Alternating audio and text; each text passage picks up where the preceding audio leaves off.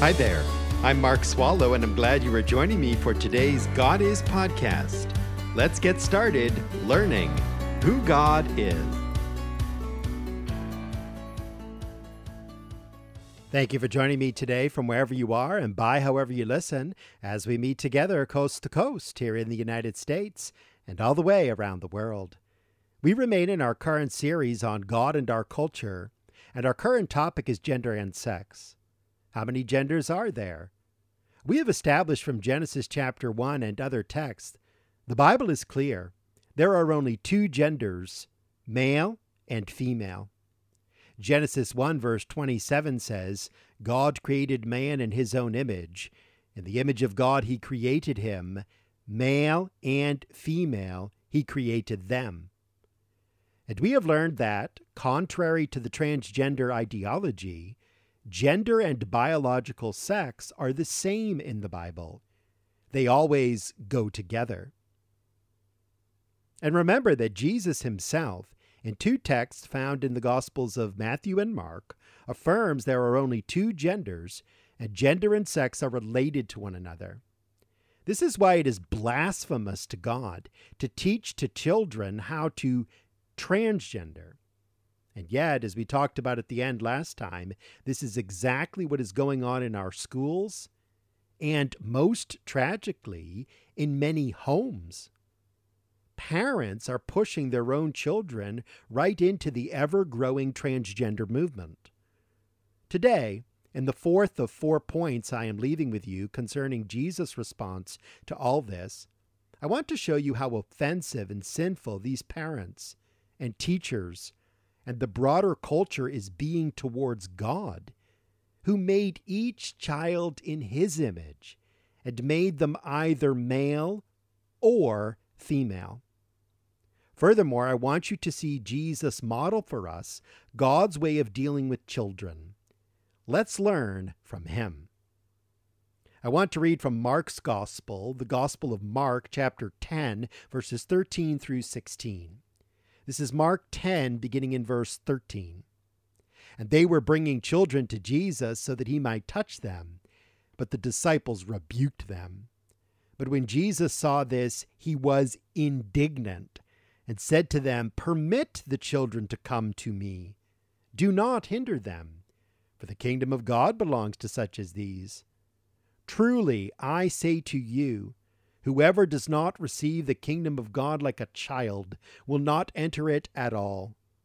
And Jesus took the children in his arms and began blessing them, laying his hands on them. As we discuss this, I want to take a bit of a different approach than I usually do. I want to draw out of these verses the general tenor of how Jesus treats children. We will not have time to go verse by verse or word by word here and study this with depth. Of particular interest are verses 13, part of 14, and 16. And to begin with, in verse 13, who were those who were bringing children to Jesus? The answer is their parents. It was common for Jewish parents to bring their children to a prominent rabbi or to the elders of the synagogue, so a blessing could be pronounced upon the little ones. This is still true today in many religious traditions. It is a moment of great pride and joy. Cameras capture these moments when a child is blessed in a church, a synagogue, a temple, or mosque. It is a moment many parents cherish. Within the Hebrew Bible, what we call the Old Testament, blessings upon children were common. In Genesis 9, Noah blessed his children. In Genesis 27, Isaac and the blessing of Jacob and Esau. And in Genesis 49, Jacob blessed his children. Genesis 49, verse 28 reads, All these are the 12 tribes of Israel, and this is what their father said to them when he blessed them. He blessed them, everyone, with the blessing appropriate to him. This tradition continued in the New Testament.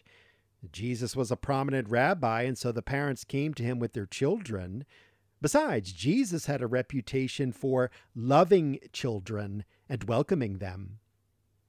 In the chapter before this one, Mark 9, verse 36, as Jesus was teaching the 12 disciples, we read that, quote, taking a child, Jesus set him before them, and taking him in his arms, the Lord said to them. That's Mark 9:36, and notice how the Lord took up the child in his arms. When I imagine this, I feel such joy.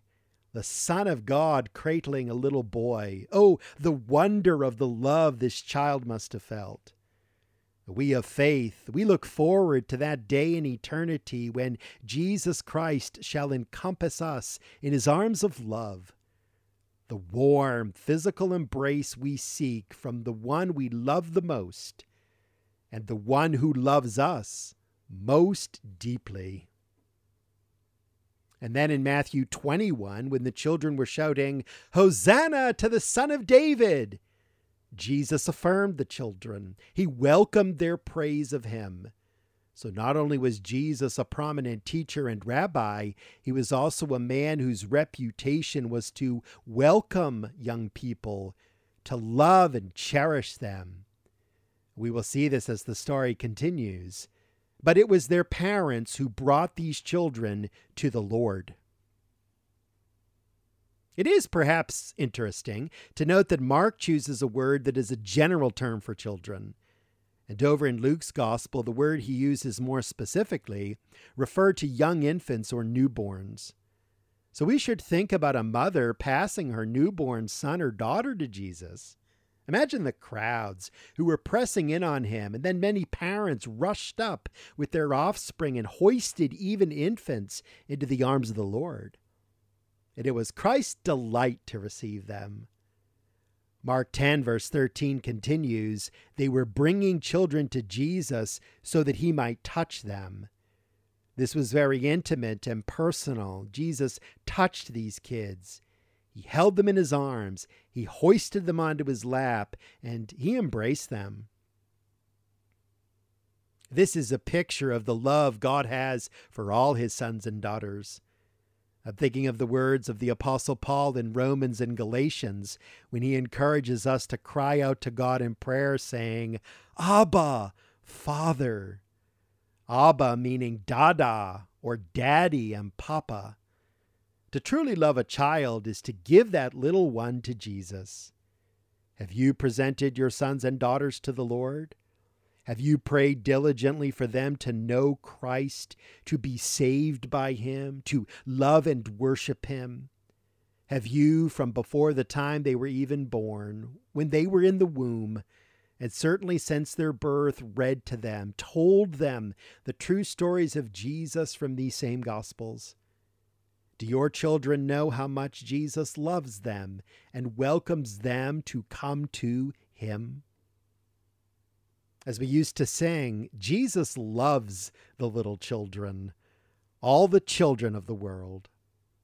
In the church in which I grew up for many years, we had a vibrant Sunday school attended by kids from many different ethnicities coming from all over the world.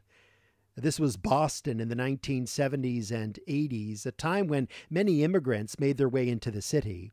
And our church had the vision and the passion and competency to reach so many with the good news of the gospel. And we had a woman in the church, a dear woman, a grandmother, who stood out as being the most passionate amongst us, a true champion for children and families. Her name was Pearl Gale. We used to call her Miss Pearl. She is well into her 80s now and still attends the same church. When I was older, by then into my late teens, the church made a decision to stop picking up children at their homes and bringing them to the church via a big school bus. Pearl was livid. She saw this, correctly by the way, as a major setback for the children's ministry. And I will never forget her confronting anyone who disagreed with her. She used to bellow in this loud and persuasive voice, "The children! What about the children?" You can hear her down the corridors of the church. "The children! What about the children?" I often think of her when I read about Jesus letting the little children come to him. Like Miss Pearl, we all ought to be doing everything we can to bring our children and grandchildren and our nieces and nephews and the kids in our neighborhood and schools and playgrounds to Christ.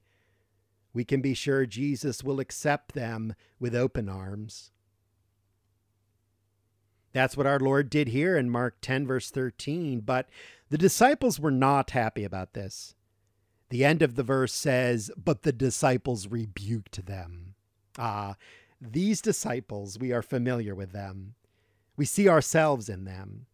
They felt the children were an interruption in the busy ministry of the Lord. They and their parents needed to be stopped. This word in Greek for rebuked is an intense form of the verb, meaning to censure or reprimand. The disciples had the opposite reaction of their master. They rebuked, they censured, and they reprimanded the parents for doing such a thing. Being the opposite to Pearl Gale in that same church, we had a man who was like these disciples. I'll change his name to Billy. He flat out perceived children as trouble, and he did everything he could to keep the children's ministry to a minimum. And he was a deacon in the church in a Baptist tradition, which made him a leader, limiting the budget for the kids' ministry, reformulating Sunday school, taking away that bus, making sure children kept quiet, sat up, and paid attention during the services. This sort of attitude. You can imagine how he got along with Pearl. He was particularly fond of angrily scolding mothers of newborns who did not whisk their crying or otherwise out of sorts infants out of the service more quickly. He was like a self-appointed disciplinarian, and he was harshest with his own children. Kids were a nuisance. They interrupted the adults too much. They had to be kept in line.